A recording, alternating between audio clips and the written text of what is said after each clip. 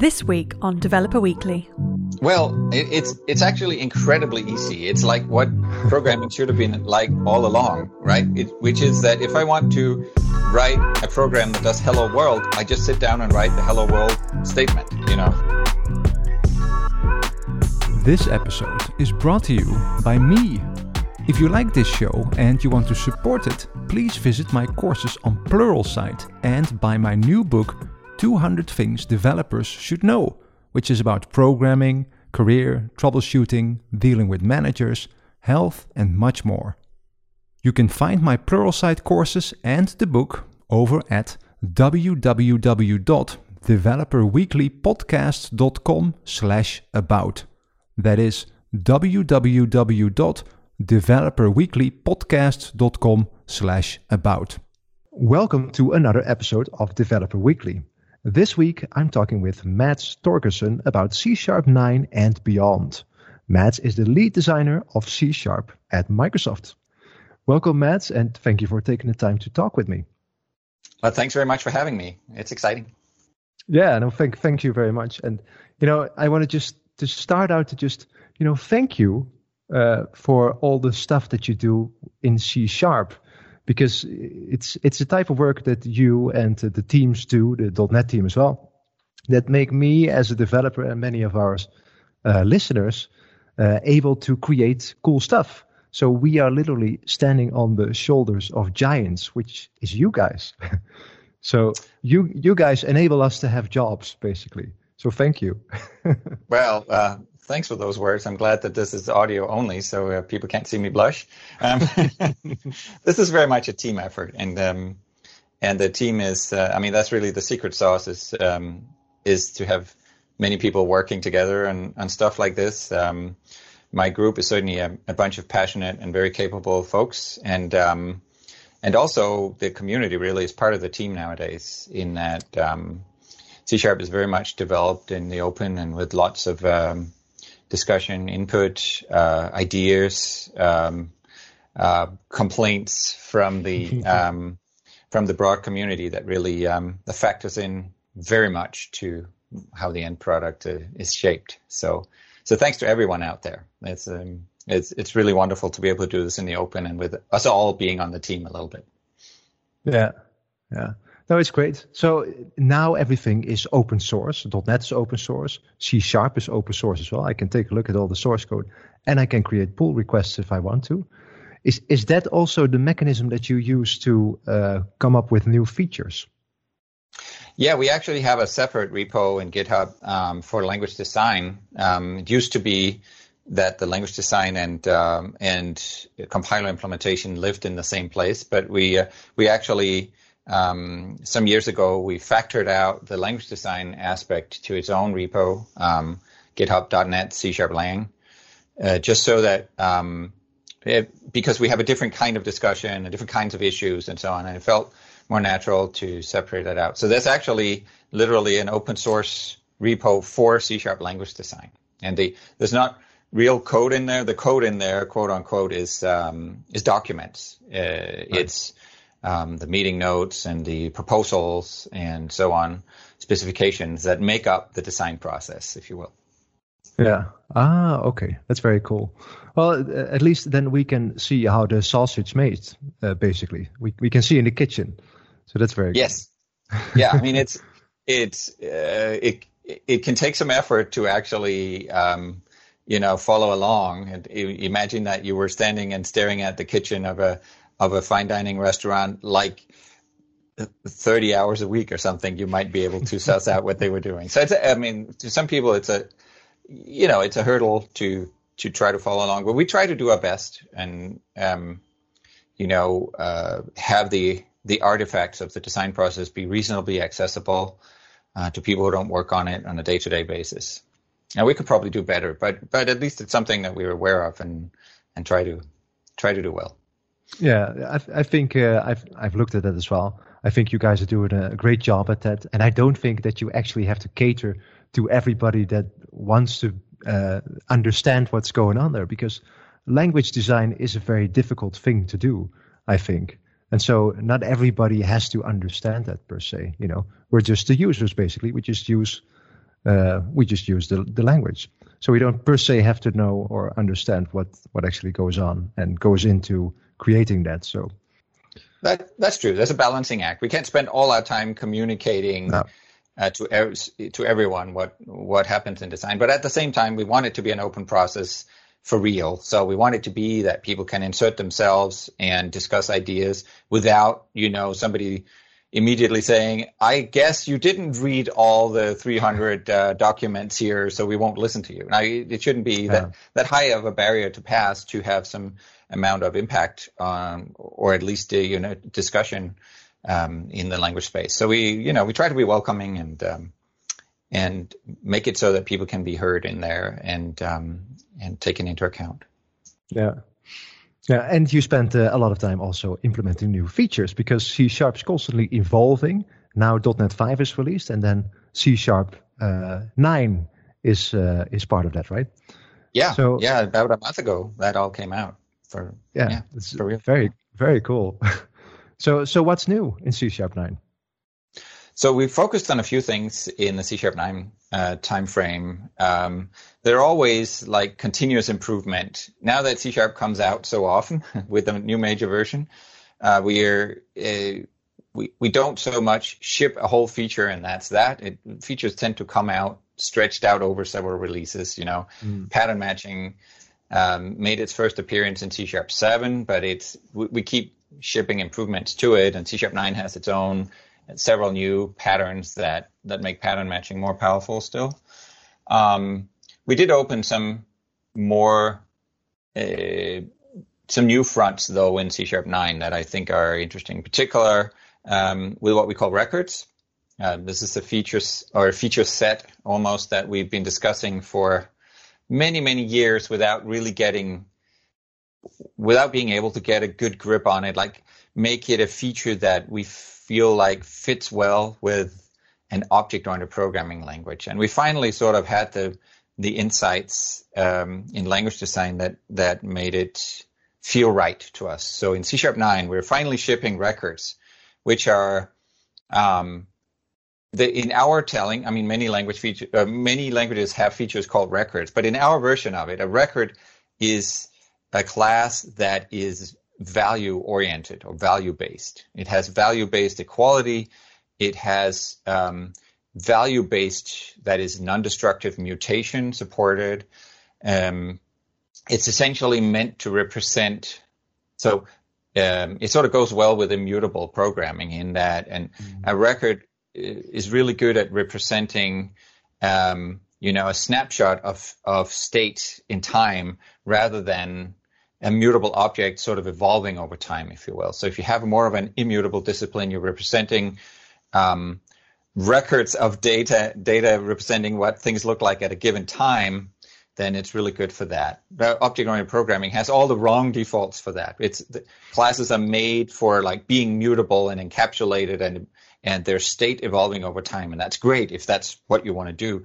But if you want to say, here's what Barry looks like today, and here's what he looks like tomorrow, and I want to maybe work with those two states at the same time, even though they represent states at different times. I want to diff them to see what's different about Barry today than yesterday. Yeah. Oh, look, he changed his age, or his GPA went up if he was, or whatever. I want to diff them. I want to undo some things that I did or whatever. There are many ways in which working with data, you don't want the compute time and the model time to be the same timeline. You want to be able to represent multiple points in model time at the same time in the program. And immutable programming is really, really good for that. It's very resilient to concurrency problems, and so it makes for very robust APIs, and you can have complex object models that you share out without so much risk because things are immutable. People can't break them when you hand them over to them. So we've been doing a lot of immutable value-oriented programming ourselves for a while. The whole C# compiler, the so-called Roslyn project, is now one big API with an immutable object model representing source code in C#, representing syntax and semantics and everything in an immutable object. So we learned a lot about that, and we struggled with fighting against the defaults of C# ourselves and kind of felt those scars on our own bodies. And we were like, okay, so what would really help here? And then we went and designed that feature. So that's what records are. It's like classes with the defaults flipped for good value-oriented immutable programming. Right. So basically, you might be able to compare it to event sourcing, as in where you have an event data store that represents things that happened, instead of, let's say, a relational data store where you have rows and columns of the current state of the data, which in this case then are objects and classes. Yes, that's a really good comparison. I think that's very much the same philosophy as that programming model I'm talking about, where you're representing, where the representation of what happened over time is part of the data model rather than, being lost or having to be logged as a separate kind of as a separate mechanism behind the scenes. So that's with wire data and cloud computing being an integral part of how we program now, that is often the best way to go. You can't have your proprietary encapsulated data just running on a single machine anymore, and we need to make these other I won't say paradigms, but other or architectures of programs, make them feel first class in a language like C#. That pattern matching was about making it so that when you can't encapsulate the functionality with the data, but you still want the functions to take the shape of the data into account, like to do different things depending on what type they're applied to, then pattern matching is a way to make that feel first class. And so that's another one of those places where the programming landscape evolved. The cloud, the central storage of data means that data and functionality can't live together. I want to do different functions over the same data depending on what app I'm running or what, depending on context. And so separating functions and data is painful when you're in an object-oriented world, but pattern matching kind of did the job. And now we're sort of doing the same thing for immutable programming with records. So it's all us conceding that there are these ways that classic object-oriented programming isn't the right way anymore, but it still has a lot to bring to the table. Like inheritance is still a strong central abstraction mechanism, and part of why it took so long for us to make records was we wanted to make sure that that we made it as a feature that worked super well with inheritance as a modeling mechanism. Right, yeah. You try to make it work also in the object-oriented world, basically. Yes. Yeah. Rather than sort of taking something that is, say from the functional world and saying, well, we stick it in there, but now you have to choose which, are you in the functional dialect or the object-oriented dialect of C#. It's better if we can deeply integrate it and make it not so much of a schism, make the features work together orthogonally. Okay, well, that's very cool. That's a very cool feature. So what about, I read top-level statements, and I love those because that means I just have to type less code. How does that work? Well, it's actually incredibly easy. It's like what programming should have been like all along, right? Which is that if I want to write a program that does hello world, I just sit down and write the hello world statement, Why on earth, let's say I'm coming to C# as a new programmer or trying to learn to program, or as someone who's been programming in a different kind of environment. I'm not just meaning Java, but something that's a little more different from C#. Yeah. And you're like, oh, how do I write a program? Well, I guess I'll write a statement. Well, in C# you have to tell people, well, you know what, you have to actually declare this class. If you bring up the template, you get the template from VS, there's even a namespace around it, then a class, and then it has to have this method with a certain name and one of these 8 different signatures that you can choose from. And if you do all that right, then you have an entry point. And inside of that entry point, in the curly braces there you can write your one-line program. You're like, okay, that's a lot of stuff I have to, if not understand, then at least look at or accept that I have to put into my program just to do one thing. So for simple programs, that just seems excessive. But and we just said, hey, you know what? I mean, for any program that needs a main method. That's just that's kind of unnecessary. It's sort of a vestige of C# 1.0 and the the 20th century, if you will. And what if we just said you don't have to do that? You can just write your statements at the top level, and people are like, oh, do I have to call the file something special? No, you don't. You just only do it in one file, right? Because obviously, if you do it in two files, it's like having two main methods. Then we don't know which one to execute or which one to do first or whatever. So yeah, if you just restrict yourself to one file, write some statements, then that's your program. It's really it's super simple. There's no magic about it. So there's a little bit of magic on top of that, because as I said with the classic main method, you have to sort of choose, well, do I take an args array or not? Am I async or not, or return task or void or int or all those things, the different signatures depending on what you want to do in the method. And all those things, you can still do them at the top level. We even have a magic variable called args, because that's what people always call it anyway. So there's just a magic variable in scope. And you can use it if you want. If you use a wait, then it'll be async. If you return an int, then it will be int returning. It will just sort of quote unquote magically, I will just say automatically, be the right kind of entry point for what you do in there. You don't have to know that the signature needs to have a special shape for you to achieve what you want to achieve. So that's it's one of those times where, it's really easy being a language designer and just say, we just made the language simpler, we made programming simpler. That's nice. Sometimes it's not about a new fancy feature. Sometimes it's just about what you've always done just became easier, simpler, and nicer to look at. Yeah, I like that a lot, because it means that the language is more inclusive.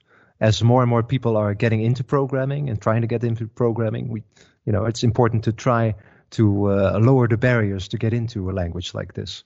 So with this, it's really simple, and you don't have to remember magic like the main method, and you just start typing. Yeah, and that's a great point you're making, because as language designers, we have this somewhat unique problem, which is that unlike people who design UI or something, we can't just change it, right? We can't just take something out. Oh, that was a bad idea. Let's not do that in the next release. Language features there, people will have code using it, and we can never remove it or change what it does. So backwards compatibility really boxes us in, but it also, we're forced to keep all the features, and therefore every time we add something, the language by nature grows a little more complex.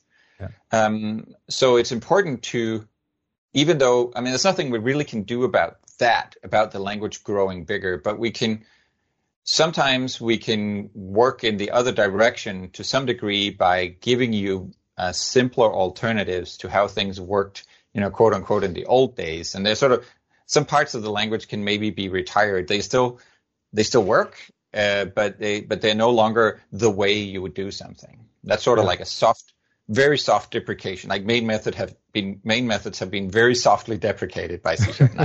Like you can still use them and nobody will complain, but they are no longer the way you write a main program, perhaps. And so that way we can still decrease complexity sometimes for programmers, even as the language evolves and embraces new things. That's great. That's another great feature. I also saw that another great feature, and I do think it is a feature, is that the performance improved a lot. Oh, of .NET you mean, or? Yeah, .NET itself. Yeah, is that also something that you as a language designer are also involved with, or is that just the runtime? Yes and no. So we're definitely with .NET Core now, .NET 5. We've been on a constant journey, throwing many resources after making it more and more efficient. But we're also making sure that we build more and more of the framework in C# rather than, interroping down to some C++ code or whatever. We want, and we want to make sure that those lower levels that are now implemented in C#, or have always been, but they've been very unsafe. They've been using the unsafe subset of C#. We want to lower the risk and the overhead of interroping are using a lot of unsafe code. And so we've introduced and improved language features that are mostly for if you're working at the very low level, you care about every single copy or allocation. You care about the JIT being able to super optimize your loops and so on. And over the last, especially since C# 7, we've added more and more features that enable that. And we then take advantage of those in our library implementation so that they become faster and faster. It's not all about language features, but one of the aspects is that we've given those teams better language features, or they've asked us and we've given them better language features that enable them to implement something that's faster, yet sometimes safer than what they had before. Okay. Yeah. So for C# 9, let's take one more before we maybe take a look at what will be beyond C# 9. And that is how is it called? Init-only setters. Can you explain what that is and why you would use it? Yeah, well, in a sense, it's a tiny feature, but it makes a lot of difference. So it kind of goes back to that immutability that we talked about with records. We've been gradually trying to embrace immutability as a feature, as trying to level the playing field over many, many releases between mutability and immutability in C#. Everything's sort of mutable by default. You've always been able to have read-only fields, but it's sort of something extra you have to say. We added object initializers in C# 3, but for a long time, they had to have getters and setters. And if you wanted an immutable one, well, the best you could do was to maybe set the accessibility on the setter to private or something like that. So and then later we added getter-only auto properties. So in these various ways, we've been sort of inching in that direction. But one thing that still was a big kind of clash in C# was when you wanted to create objects using object initializers. That's it's a popular way of creating objects, and many people some companies even mandate that classes should not have big constructors. They should be initialized with object initializers because it has some benefits in terms of maintenance and avoiding brittleness, and there's also a lot of boilerplate sometimes involved with writing constructors. So we recognize that object initializers have become very popular, but they work through mutation, right? Yeah. You write an object initializer that initializes some properties. Well, guess what? That is actually assigns to those properties. And if you're immutable, and you're not supposed to be assigned to, and if you use setter only or getter only auto properties, you can't. So there was a big, do I want to use object initializers or do I want to be immutable? That was a sort of a choice, a hard choice that you had to make in your object model. And we're like, you know what, that's silly. Let's introduce a version of setters that we call initters, that are setters. If you declare your setter as init instead of set, then it can only be used during object initialization, and then it goes away. It becomes an error to assign to the property after that. So all that achieves is if you use the init keyword instead of the set keyword is after your object has been initialized, that property is immutable. Yeah. It is super simple. There's a little bit of, when we implement something like that, we have to make sure that it has the right kind of compatibility with older versions of C# and with other languages under .NET. So there's a little bit about how the metadata works and how we trigger errors in older compilers from newer generated code when they don't understand the feature and so on. But that's just details. The feature itself is very, is embarrassingly simple. We should have come up with this a long time ago. But it also actually has great synergy with records because records support what we call with expressions, like I mentioned a little bit, non-destructive mutation, where when you want to quote unquote change something in an immutable object model like you're often making with records, what you want is to create the next version of the next representation of the next state of the same thing. So you want to copy everything except change one or two little things. And that's what with expressions allow you to do. And with expressions, use object initializers to express the changes that you want to apply to the new object. after you copy. So object initializers now are both on new expressions, as they always were, and also in with expressions. And there again, init only helps enable that you can actually make those changes to the object as you create it from its previous version, so to speak, in non-destructive mutation. Very cool. So yeah, we're moving a little bit more to the functional side with the immutable things. Yeah, it's very cool. I like it. So is that a trend that will continue beyond C# 9? I think that functional programming as a paradigm and as a set of, and a set of actively evolving programming languages in their own right is a treasure trove of ideas for good things to do in programming languages. We have been we've been pillaging that village ever since we first set C. There are many things about functional programming that are right for many scenarios. And functional programming has sort of been complementary to object-oriented programming for many years in that they were good at different things. But if we can take some of those things and bring them together as seamlessly as possible in the same language, well, guess what? The language is good at both kinds of things. So that's a trend that we've been on for a long time, and that I think will continue. There are if we look further into the future, there are definitely some type system things in functional languages that are interesting. There's one thing that we're looking at is a feature that it's called type classes in Haskell. It's a little misleading to object-oriented programmers because type classes aren't types and they aren't classes in the vernacular that we're used to. But the main idea is that you can, after you've created, a set of types and functions over the types, you can independently, somebody else can say, hey, you know what, this set of types, they actually satisfy this contract that you might think of as an interface. They call it a type class. So there's a level of separation there, which in an object-oriented world, you could sort of imagine the equivalent being, well, you wrote some concrete classes, your friend, somebody else that you don't know wrote some interfaces. Now, I want to consume your classes in a context where they match the other framework's interfaces. Can I sort of independently say, hey, I want it to be as if your classes implemented their interfaces, even though you didn't declare them to.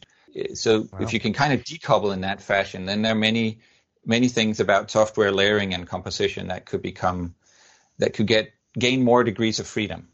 And I think that is definitely an interesting place to explore, and we've started exploring it to see if there's a good object-oriented, essentially an object-oriented equivalent to type classes there that we can nail in the future. That's one of the sort of long horizon investigations that we run that hopefully will eventually lead to something cool. Yeah. Oh, okay. Very cool. So no promises for that in C# 10, of course. I can promise that it will not be in C# 10. So that's I promise I know I can keep. Okay, that's very clear. Yeah, we are now trending to, I'm not going to make a strong announcement or guarantee, but we're trending to a language version a year now. And so we're going to have to get used to working on many features that won't be in the next release, but that are more long-term. And this is probably one of those. Like, if it makes it into C# 11 or C# 12, I'll be happy. Got to work on multiple horizons there. Well, very cool. I'm looking forward to what's next in the next version, but also in what's coming. Because, C# is still, although it's been around for a long, long time now, and like you said, it grows because you cannot always deprecate stuff because people are just using all those features. It's still a very good language, I think, and it's still, it keeps on becoming more useful, let's say, for me as an average programmer there. So, yeah, again, thank you very much for all that work, and I'm looking forward to what's next in C# in the future. So thank you very much for taking the time to explain to me what's new in C# 9 and what might be coming to the horizon. Thank you. Yeah, thanks. It's been great to talk to you. All right. This has been another episode of Developer Weekly. Check in next week for another cool topic. Could you please go to ratethispodcast.com/developerweekly and rate this podcast and leave a review. This helps me to spread the word about the podcast and helps other people to find it. That is ratethispodcast.com/developerweekly. Thank you so much.